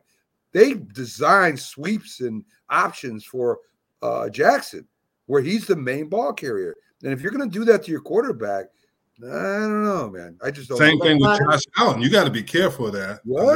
Josh Allen. I agree, Jim, because he may not last too much longer if he has to be the number one running back. That's just they can't do it. I don't care who they are. We talked a little bit about. We haven't really talked about it. I mentioned it quickly. Miami's getting 3 at Tennessee. I think this is one of the best games of the week because I'm not sure. Still about Tua. He's a good quarterback. I see he's becoming a good quarterback. He's pretty accurate. He's led his team back a couple times. I mean, I don't think he's on the level of some of the other ones, but he looks good. And then you got Tennessee, whose defense sometimes will knock the snot out of you. I mean, they got a great defense. Tannehill's playing good. I don't think Henry's back. I don't know. I'm going to go with the home team, but I mean, this isn't a strong pick for me. Miami could beat Tennessee. What do you think, Jack? Oh, I'm sorry. I thought Jack was going to say something. Okay. Miami is a team that is on the rise, and I'm going to pick Miami to win this game. And I think we were all wrong about Tua. Tua is playing pretty good. I watched that game last week, and Tua is getting better. And I know I like Vrabel, but this is Flores, Vrabel, guys that have known each other, and I don't know if they coach together. I don't know if Vrabel ever coached for Belichick, but they're similar in style. And I think this is going to be one of the games of the week, like you said, and I'm going to go with Miami. You know, Miami, they have a 7-game winning streak. The schedule's been soft. 2 wins over the Jets, competitive games. Did you see the game against New Orleans last week? They beat Ian Book, a quarterback, 4th-round selection from Notre Dame, never played before. He was awful. And the commentators are making excuses for Ian Book. Oh, he doesn't have the blocking. He had no idea what to do with the ball. He rolls out. It was sad to see. I hate to put down an NFL player. I really do, you know. But it was awful. It's like he had no business being there. Wasn't he through training camp? I can't believe he wasn't coached up a little bit. He was awful. He was doing other teams' offense, Jack. He was the scout team. Like he'd roll out the pass and it was like clueless. I felt sorry for him. He reminded me of myself when I taught night school with high school seniors. I took them out to the football field. I played quarterback. I didn't know they played on the team, and they rushed me, and I just threw the ball anywhere to get rid of it. Okay? I mean, that's what it looked like. It was brutal to watch. So who you picking, Jack? I mean, in that game, Tennessee. I mean, Tennessee's a little the better team. I'm not sold on Miami. Tennessee by about 7 points or so. Mike Vrabel's done a great job. When they lost Derrick Henry, you thought the season might slip away, and he kept it together. I mean, good coaching job. And I think Tennessee, I love Brian Flores at Miami, but I think their 7-game winning streak is great by any measure, but at the same time, it's a little overrated based on who they played. Jim, it seems like Tennessee's defense has come and been better than last year. And it seems like Miami, who had a great defense, kind of fell off a little bit. But they're starting to play. They had 8 sacks again. I know Ian Book is Ian Book, but they did have 8 sacks against them, and it's hard to do that in the NFL. And I would have to say Miami is on the rise. 7 games, they were 1-7, and then comes back. I mean, they've won 7 games. Odds are, though, Jim, 7 games winning. You know, the odds start going the other way. You know what I mean? But hey, there's something going on over there. You got to give Flores, you got to give the team for not going, because we see what happened to teams around the league. And once they started losing, if they get in that situation, the Giants, for a prime example, they don't play like they did earlier in the season. I agree. I definitely agree. Of course, there's a lot of things to figure in their injuries and blah, blah, blah. Yeah, but good teams will still find a way to win anyway. Exactly. So no credit to that. So I was talking to, I asked Robert about this. The Raiders getting 8.5 against the Colts. There's something about the Raiders when they play good teams. I don't know what it is. It seems that they give them fits. I think the Colts are a real good team. Are they going to beat the Colts? I don't know. I don't think so. But I think they'll stay within the 8.5 because listen, the Colts, even with Wentz back, I don't think the Colts are going to take Vegas very seriously. They're in the playoffs pretty much. Vegas needs this win. I'm going to take the 8.5 points. A great offensive line in Jonathan Taylor. That's made Wentz, and Frank Reich set it up for Wentz to succeed. Kudos to him. If you had to pick a dark horse, and I'm not sure there's so much of a dark horse to get to the Super Bowl in the AFC, there would be Indianapolis. I mean, they lost a tough playoff game last year. I mean, I think they beat the Raiders handily, by a couple of touchdowns. I think that Jonathan Taylor, and just like I think Robert said it, the Raiders are 18th against the run. And I think Jonathan Taylor is going to have a field day against them. I think it's going to be hard. And he was also, Robert said, that if Wentz doesn't, I think Wentz understands that he's just managing the game like you said earlier, Mac. He's a manager and just don't do anything crazy. And the Colts will win this by 8.5, 10 points. Okay. We have Jacksonville getting 16.5 versus New England. Listen, even with New England's young quarterback, I've seen them blow out teams. This should be a blowout. New England should win this by a few touchdowns. Are they gonna? I'm gonna take 16.5 points. I'll do that any game. Yeah. Wow. When you lose 2 in a row the way New England did, I mean, the big game's really against Miami next week. You would think they can beat Jacksonville even if they're not up for the game. But I don't know. Jim could answer. Is this a dangerous game in this sense for New England? Because their mindset is we have this. We're looking ahead to the big showdown to Miami. Even the coaches deep down, thinking they should win this game. But then again, you can never tell in this league. Didn't Jacksonville beat Buffalo 9-6 early in the year? And their defense isn't so bad. Jacksonville's got burned on big plays, during the season. So, I can't see New England actually losing the game. It's a question how much they're going to win by. Will they cover those 16.5 points? I think they will. I think so too, Jack. I think New England is a good team, and Matt, obviously, Jones has done a tremendous job. But I don't think 16.5 points is a lot of points. I got to go with Jacksonville to lose, but they'll cover. That's 16.5 points. That's a lot of points. That's a lot of points. I think so too. I mean, the Pickles has Pats winning 28-0. That's possible. I mean, I guess it is possible, but I doubt it. Yes. So after that, we got Philly versus Washington. We had the Philly guy live on his bus, getting ready for the game with his group of Philly fans. They're giving Washington 4.5 points. Listen, Philly should be able to beat Washington by a touchdown or more. And this is all or nothing for them. They win this game, they clinch the playoff spot. They lose it, they're still up for grabs, and then they got to play Dallas. If Philly don't play hard today, they don't deserve to go to the playoffs. Washington's one of those teams that's a little bit dangerous because we had, some high expectations for them early in the year. And periodically they've played very well, but not recently the last few weeks. If they show up for last hurrah, they could actually win this game. I would be shocked if Washington won. How good's the Philly team in reality? They've overachieved this year. I look for a low-scoring game, Philadelphia maybe winning 16-14. I know I said that about the Giant game. Philadelphia exploded in the second half. If I had to pick, I would take Washington with the 4.5 points, but I think Philly will eke out the win. Yeah. The thing I think about this game is that if you remember 2 weeks ago with the Garrett Gilbert as the quarterback, Washington was up 10-0. They were up 10-0, and then everything exploded. I think that Washington has a chance in this game because of last week. The Giants, at halftime, it was 3-3. And I don't know what happened to the Giants the second half.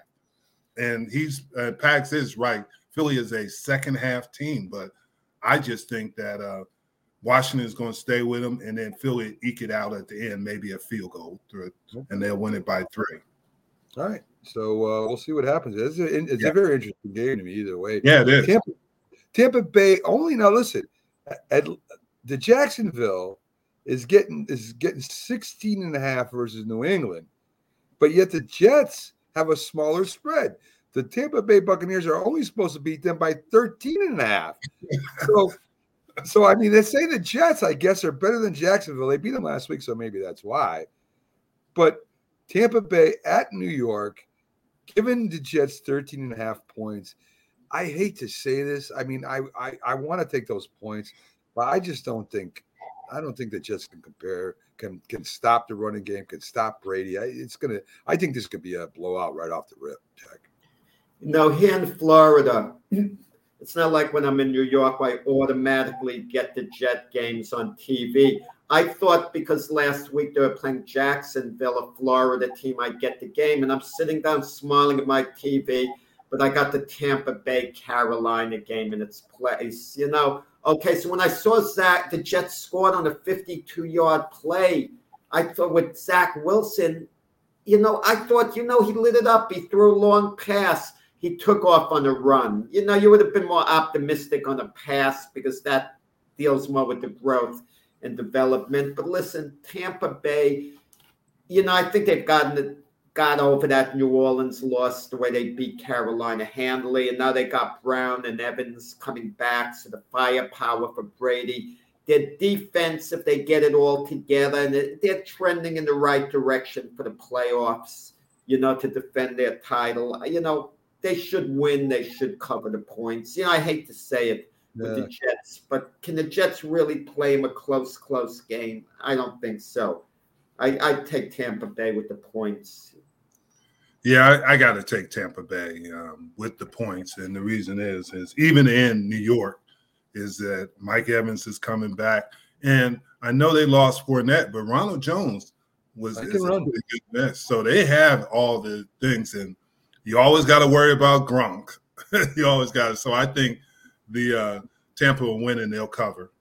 If I said Ronald Jones was the most underrated running back in the NFL, would I be wrong? No, I don't know. I don't know because he's a pretty good Durham running back. Definitely up for discussion. And Pickles, as you see, is drinking early today. He's got the Jets winning by 4. Hey, listen, the Jetman inspires Pickles. As you see, he's picked the Eagles and the Jets, 2 of our guests, and the Patriots too, 28-0. So all the guests that have come on, Pickles has picked them to win. So good for Pickles. I'm happy about that. Lay off that Irish coffee, Pickles. Anyway, we have very interesting game here to me. I think this is going to be one of the biggest upsets of the year. You got Houston getting 12.5 at San Francisco. Trey Lance may end up starting.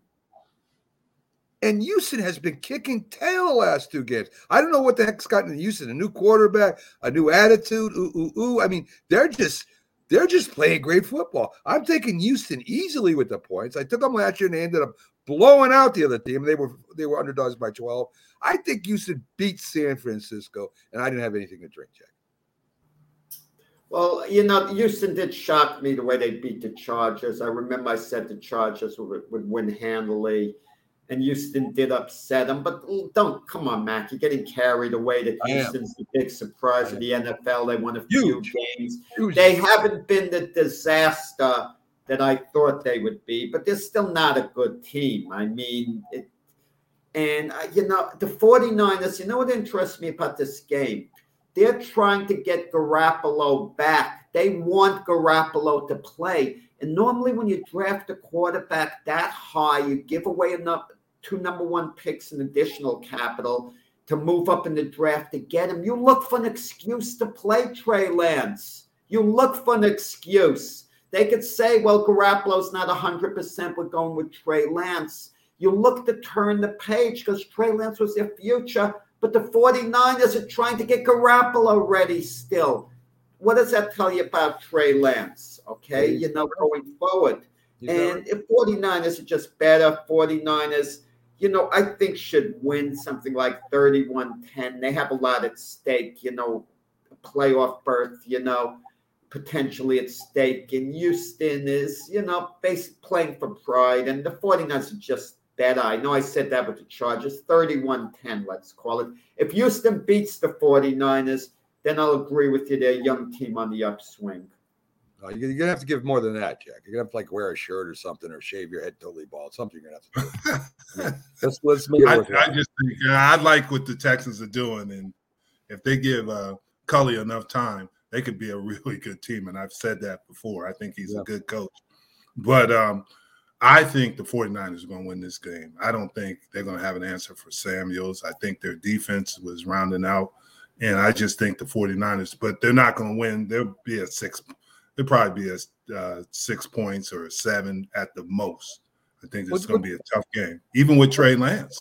Well, Jim, let me ask you. We both picked the 49ers to go to the Super Bowl for the NFC, right? We both said the 49ers got a team that could be. Well, they don't. Yes. I mean, the quarterback situation is all up in the air. Garoppolo has been hurt all year. He's got that bad thumb.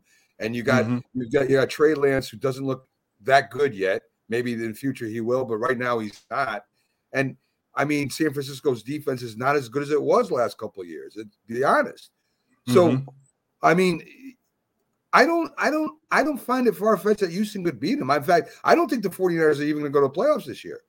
I mean, they have a good shot. Yeah, I think the 49ers are going to slip in. I think they got an opportunity to slip in. They would be the last seed, but I wouldn't want to play the 49ers. No, I wouldn't want to play any team that gets in the playoffs. I just don't. I don't think. Let me tell you, I don't think it's Garoppolo's fault. I don't think it's Lance's fault. I think it's a management and a coaching problem right now. They don't know what they're doing. They're winning games. They're winning games. Yes, I mean they still have a winning record, but they should be, to me, a lot better than what they are right now. And I agree, but they did have some injuries at key positions, so I'm not giving them an excuse. But they found a way to win. Yeah. So I'm going to stay with it. I think the 49ers will win this game. Okay. All right. Denver at the Chargers. Denver's getting 7.5. The Chargers got embarrassed by Houston last week. Listen, if the Chargers can't beat Denver with all of their weapons and their defense, I know Denver's a solid team, but the Chargers can't beat them by more than 7.5. They don't belong in the playoffs either, Jack. Well, the Broncos have a little firepower, coming back with their running backs, Melvin Gordon, and Javonte Williams coming back. I don't know what to make out of this Charger team. I mean, are they ready to take the next step? Are they a year away, from being a serious Super Bowl contender? We thought they might be one this year. And some people say Justin Herbert's taken a step backward. If he has, it's not a big deal. He was so great as a rookie. So if he took a gentle step backwards, he's still ahead of most of the quarterbacks in the NFL. I mean, Denver's in nowhere's land now. I mean, they haven't been eliminated from the playoffs, but they're not getting in. And the Chargers, I think, at home win something like 27-10 pretty decisively. And Denver's going to have to resolve their quarterback issue because I don't think, Bridgewater lock is the answer. So what are they going to be looking at? I could see Jim's favorite quarterback, Kirk Cousins, maybe winding up there next year. I like the Chargers this game. I think the Chargers are, like you guys have mentioned, is the Chargers are playing for something. Denver's not playing for anything with Bridgewater out and Locke running the offense.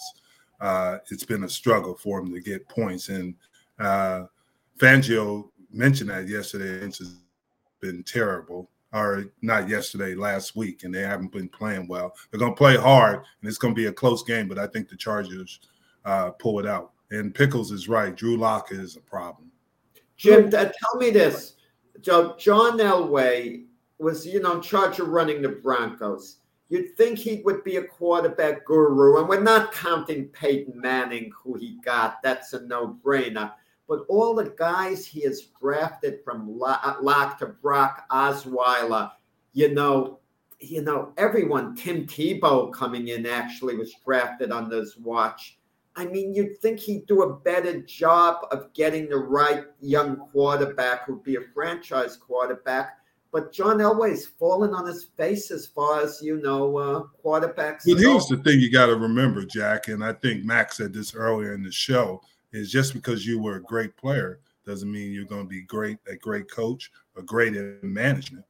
Elway was a tremendous. I played John since I've been a freshman in college, obviously, but it's hard. If you would have said Jack Elway, his dad, God rest his soul, then I would have said, yeah. But John, he's trying to probably find a guy like him, and you find those guys rarely. They're the number one pick and things like that. So it's hard. It's difficult to find that quarterback that fits your system. Well, and Jim, you talked about developing too, and I think a lot of quarterbacks. I'll throw Drew Lock in there. Drew Lock was very highly sought when he came out. I mean, I think the Giants had a chance of drafting Drew Lock instead of Daniel Jones. I think he came out in the same class, so he's still a young guy. So, what do you think it is? He played great in college. So, is it him, or is it the development of him over there? It could be. It could be who's around him, who's developing him, because that's big and crucial. And when you're picking these quarterbacks, they have to find the guys, and they have to be in the systems that fit what they do, and that's what you have to do. Just because you can run fast or throw far doesn't work anymore. You have to find, what does this guy do? How can we make him successful? Because there's only one quarterback on the field at a time, and the confidence level of these guys, if God help you, to get to the next level. And that's what I always speak about. Norv Turner did with Troy Aikman.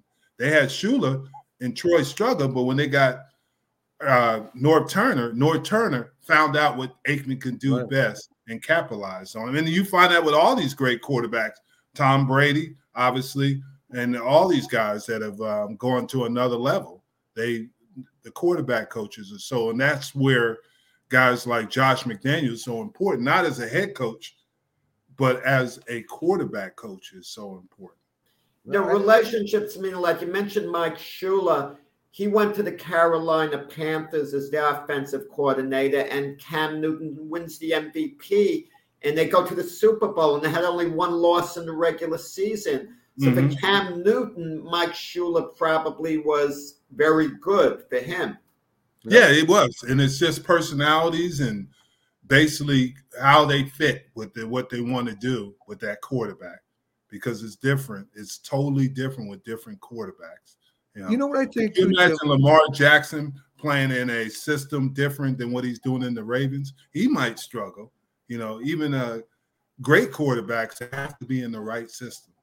Well, I think, Jim, I think that when you draft a quarterback as a GM and a coach, I think you have a certain thing in mind, right? A certain brand of football, and you want them to fit with that. And sometimes that don't work. When we had an interview with Phil Simms, until Ron Earhart got a hold of him, said, listen, man, you got to change the way you read defenses and film study. You got to get yourself together, because he was having problems with injuries and all that stuff over there. And reading defenses. He says, this is what it takes for you to be a winner. And he took Ron Earhart's advice. And then when Ron Earhart went to Pittsburgh, he changed the quarterback, the offense around there. I think there are certain coaches that can do that have enough skill, enough knowledge, enough communication skills. They can go almost anywhere and help turn programs around. He's got to be a unique individual, though. Bruce Arians, right? Yeah. Bruce Arians. I know he has Tom Brady now, but he's done it in Pittsburgh. He's done it in Indianapolis, and he's done it in Arizona. So you make a good point. Yeah, I think there's a lot to do, because these kids got talent. They may not. Some have different talent levels. I understand it. Exactly. To go to the pros, you got to have talent. And I hate it when I hear somebody, oh, he's a bad quarterback. He's a lot better than 95% of the quarterbacks out there. He made it to the NFL. So anyway. Yeah, and I agree with you 100%. It's just they have to have the right fit. This has to be, or you got to find out what they do well and develop your offense, or the things on your offense have to fit what they do well. Because you can, every quarterback that comes in the league is not going to be quarterbacks that can win the whole thing for you. You might have to have people around them to do those things. Receivers, running backs, offensive line. There are very few quarterbacks that can come in and just win. We always talk about it. There's only 2 or 3 quarterbacks that you would trust to win games. I don't know if there's time to ask this now, Mac. If there isn't, then we'll move on. But the formations, the biggest problem quarterbacks have is pass protection in the NFL. It just seems the guys are constantly under duress. You know, back in the day, they'd have the halfback and fullback, and they'd be back there to block. There'd be protection. Now the way the formation is set up, the quarterback doesn't have that protection. Once they get by the offensive line in the beginning, there's no one to pick, up a pass rusher. I mean, that's the way I see it. What are the chances of them just going back to the old formations at times? Have the halfback and fullback, they have to block, and just have 3 receivers to throw to your 2 wideouts and your tight end. Well, some teams have that. Some teams, Tennessee, New England, I mean, they don't use a spread formation like they did before. But if you got a quarterback like Aaron Rodgers or Brady that can get the ball out of his hands fast and make a quick read, you want to use that. In the beginning, Brady had a fullback, running back, tight ends, complete pass protection when he first started with the Patriots until he got good. So some teams still use it, Jack. It just depends on what you got, right, as talent around you and what the quarterback is, right, Jim? Yeah, but I think we talked about this earlier in the season, is that I think there's a transition back to what Jack is saying. The fullbacks, the tight ends, and the reason it is because everybody got lighter. Everybody was worried about the spread offenses. Well, they're seeing now that you're bringing lighter people in, so why not just get big and pound them a little bit? And you see, just like we said on defense, the teams that are playing well, Tennessee, they're big and physical up front. The more physical teams win, and we know that. And that's what happened with Indianapolis. And I just think the spread offense is it's a lot of gadget stuff. And when we get to the Cowboys in Arizona, I'll tell you the reason I think that. But okay, all right, sounds good. So we got Detroit at Seattle. Detroit getting 7.5. I don't know. I mean, I think Detroit's played very well for their coach. I think Seattle has definitely taken a huge step back. Their personnel is nowhere as good as it used to be. But you got Russell Wilson there, and Seattle should beat them by more than 7.5. No, a lot of people are saying this is going to be Russell Wilson's last game in Seattle. I'm not so sure.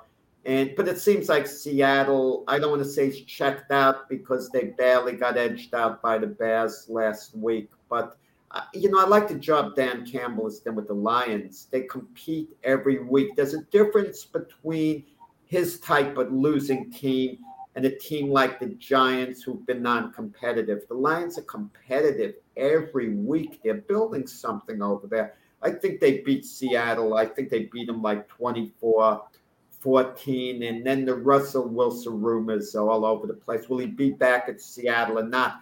But the bigger question is not so much is Russell Wilson willing to come back to Seattle. Does the Seattle Seahawks organization want to move on from him? I think that's a bigger question.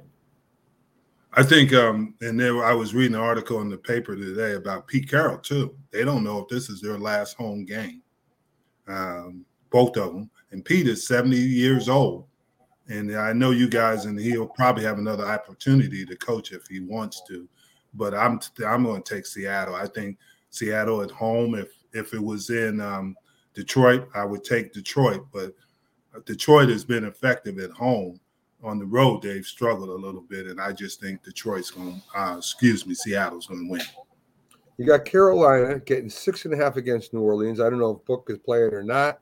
I don't know if it matters. I'm just going to take Carolina with 6.5 points, Jack. I'm going to tell you, if Book is playing, I mean, I'm going to take I'll take Missouri State over. I mean, I hate to say it because if he looked it up, he looks like a very nice man, very nice guy, and and if you want to give him a spot on the practice squad with the scout team, I'm good with that, but. I'll have to go with Carolina. Matt Rule's come under a lot of criticism. They say his job might be on the line. You think Sam Darnold's a lightning rod at quarterback there. They're going to have to address their quarterback situation the next year. McCaffrey's coming back. With J.C. Horn, they drafted him Carolina cornerback ¡1 in the draft because they needed help in the corner position. And I was shouting, take Micah Parsons, please, and imagine had they taken Micah Parsons. But, getting back to the game, Carolina should win. If Book is in Carolina by 17, 20, whatever. If he's not in Carolina, close by, 5 to 7 points. Yeah, so good. Well, and I just, the owner of the Carolina Panthers put out a statement that he was embarrassed and mad that he gave Matt Rule such a 7-year, I think it was $43 million. And he was upset over that. And I think he's kind of like saying, hey, Matt, Matt, you're not as safe as you think you are. And that's the thing. So I think that Carolina would love to win this game, but I'm going to go with New Orleans. I think Taysom Hill is going to play today. He is playing today, so I think New Orleans is going to win the game. Guys, what would be interesting? We've never had a coach trade in the NFL, to my knowledge. The Giants wanted to hire Matt Rule. He's the one that went to the Panthers. And I'm sure Joe Judge has less years on his contract left than Matt Rule. Can you imagine a trade at the end of the year? The Carolina owner just wants to get out from under the additional years. And the Giants probably, and Dave Gettleman, the GM, still like Matt Rule as their guy. And they make that swap. Wouldn't that be wild? It's not crazy to do, actually. They trade players. Why not trade 2 coaches? Well, I don't think they traded 2 coaches, but I think for the Raiders to get Gruden, it was in a trade, if I'm correct on that one. And, they had to give up some draft picks or something like that, too. Yes, to get I think so. So, anyway. So we got Arizona +6 at Dallas. Listen, Dallas is running on all cylinders right now. They whooped up on Washington. They made them look terrible. The Cardinals have been falling. And I guess Dallas should win this, no problem, Jeff. I can't believe Arizona is going to go down timidly. They've really been slumping. I look for a strong effort. And this is where they're going to miss DeAndre Hopkins because I think it's actually going to be a high-scoring game. And I'll pick the Cowboys to win in overtime. You score a touchdown in overtime, I'll, be a little bold over there. But, this is it. Let's see how serious a Super Bowl contender the Cowboys are. If you slip up against Arizona, especially at home, then you don't have the look of a Super Bowl contender. So I got to go with the Cowboys to win a tough game. Wow. Very close, tough game. Wow. Yeah. Now, here's something that's an interesting fact that you guys don't know, obviously, is that Kyler Murray has never lost in AT&T Stadium. Did you know that? He's never lost in AT&T Stadium. But there was something that happened in June of this year. They were asking him about the Cowboys, and he basically disbarred, just said, hey, they're terrible, and we don't even think about the Cowboys. And that got out. It was a video of it, and I'm sure that's bulletin board, and you're going to take it. I will guarantee you the Cowboys will win this game, and they will get after Murray. Murray is going to get hit because they have that rotation of that defensive line, and Micah Parsons might be the only guy that can run with Kyler Murray, and they're going to get after him. I'm going to go with the Cowboys, and I'm going to go – they'll win by, 10 or 14 points. They're going to get after the Cardinals because the Cardinals, they run a gadget offense. And I just think with the struggles but with their defense, that's where the big struggles have been with their defense. And I think that is going to have a big day. Well, we'll see. I mean, it's spoken like a true Dallas Cowboy. How important is bulletin board material anyway? Is that overrated or not? It's not overrated on certain teams. When you have struggled, the Cardinals are 6-1 against the Cowboys in the last couple of years. And it's not, because this is where, just like you said, Jack, you made a great point. If they feel they're a Super Bowl contender, they better win today.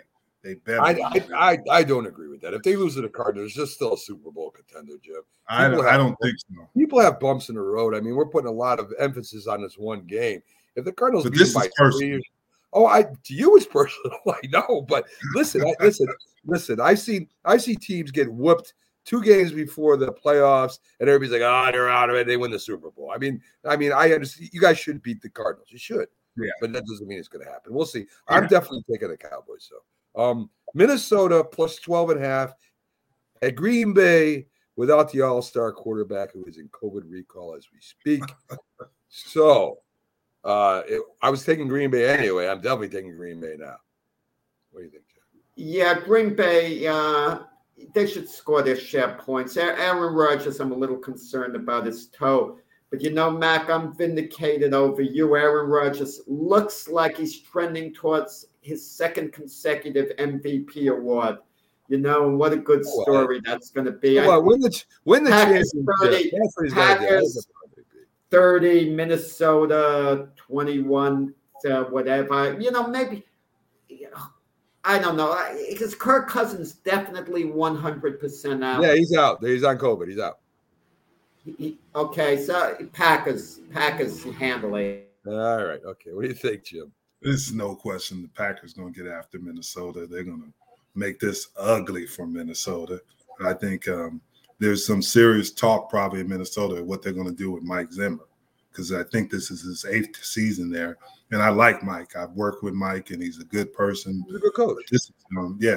But this is a struggle right now. And I think that Green Bay and the way Rodgers and Devontae Adams, I mean, they are close and they play good together. And I just think the Packers are going to get after him. Let me tell you something. If Zimmer gets released, he will be scooped up right away. He's taking the Vikings to the championship. He's a good coach. There's no doubt about it. Nobody's questioning his coaching. Just for whatever reason, sometimes you get tired of your players and your players get tired of you.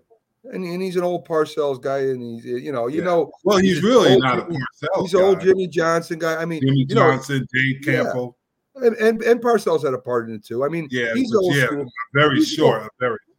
He's an old school coach. I mean, it's sometimes it's hard for them.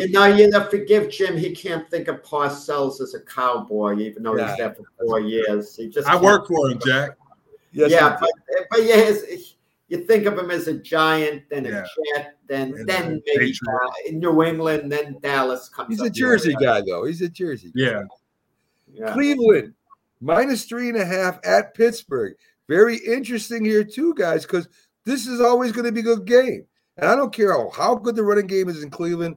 I don't care if Baker throws 5 interceptions. I don't care if it's the last year for Big Ben. I just don't care. It's going to be a very close game. I'm taking any points I can get. So I'm taking Pittsburgh plus 3.5. No, I picked Cleveland to go to the Super Bowl. The ship is sinking. They need some help. I'm going to hang on to them that they're going to win their last 2 games. Yes. I mean, sentimental reasons. Big Ben has indicated this is going to be his last game at Heinz Field. So it's going to be pretty emotional. But this is the NFL, as Jim could tell. You could throw the emotion out the window at times when it comes to execution, like that. And I think Cleveland wins the game. They've come under a lot of ridicule. They're still playing hard. They should have beaten the Packers. Bad call at the end of the game. They had to go with their 3rd-string quarterback against the Ravens. They've had bad luck. I think they'd get it done against Pittsburgh. Maybe. What do you think, Jim? The unfortunate thing in the NFL, you can't go quietly in the night. And Big Ben won't go quietly, but he's not going to win this game. I think Cleveland has too much talent. And then, just like Jack said, they should have beat Green Bay. They got a bad call at the end, and that happens. That's the part of playing. but shoulda, coulda, woulda. But there's no question they're going to get after them this week. Cleveland will win. Pittsburgh, Pickles with me. Pittsburgh by 9. I tell you, he's been drinking today. But, listen, me and Pickles are going to have a couple drinks after the show's over. So we've got our lock pick coming up, guys. The pick that you think this team is absolutely. We did real good on our locks last week. Well, 2 of us did. Absolutely. What was my lock? Listen, Jim. We did good. The lock, the team that you think definitely is going to win today. What do you think, Jack? I'll save mine for last. I'm gonna, Jim talks about giving all these points away, and I'm stuck between Buffalo actually and New England. I'm giving the points, but if I have to pick one or the other, I'm going to go with Buffalo, giving the 14.5 points to Atlanta, because I think Buffalo has peaked. They've absolutely they're peaking now. And I don't think it's going to be a close game. I think at Buffalo, it's going to be party time at Buffalo today. They're going to light it up and win really big. What do you think, Jim? I'm going to give my lock pick as the Cowboys over the Cardinals. I think the Cowboys are going to get after them, and just not being personal. I just think watching the Arizona over the couple of weeks, I think Kyler Murray got ahead of himself. He thinks that he's up there, and everybody's talking about he possibly an MVP, but he's still Kyler Murray in the NFL. This is not college. This is where the big dogs go and roam. And he's going to find out it's a little bit different when you're NFL as opposed to college. Jim's still worried about that video. Jim, calm down, Jim. The Oakland Athletics will still take Kyler Murray back. They drafted him. No, I did send it to a couple of my buddies on the staff and let them know. Thank you, Jack, for wasting about 10 minutes talking about the A's. Listen, my lock is the Eagles giving Washington 4.5 points. There's no reason the Eagles can't beat them by more than 6 points, or they shouldn't even be in the conversation. So, guys, we do this every week, right? And so get ready, because there's a lot of underdogs to pick from this week. There's no need to fear. Underdog is here.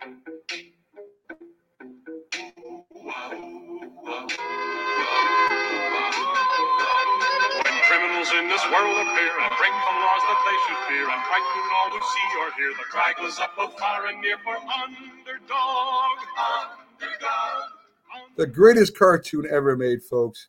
We're here with our power pills right now, going to pick our underdogs. I'm going to go first, and I'm going to stay on Houston's bandwagon. Getting 12.5 against San Francisco, who doesn't know who their quarterback is. That's kind of confusing management.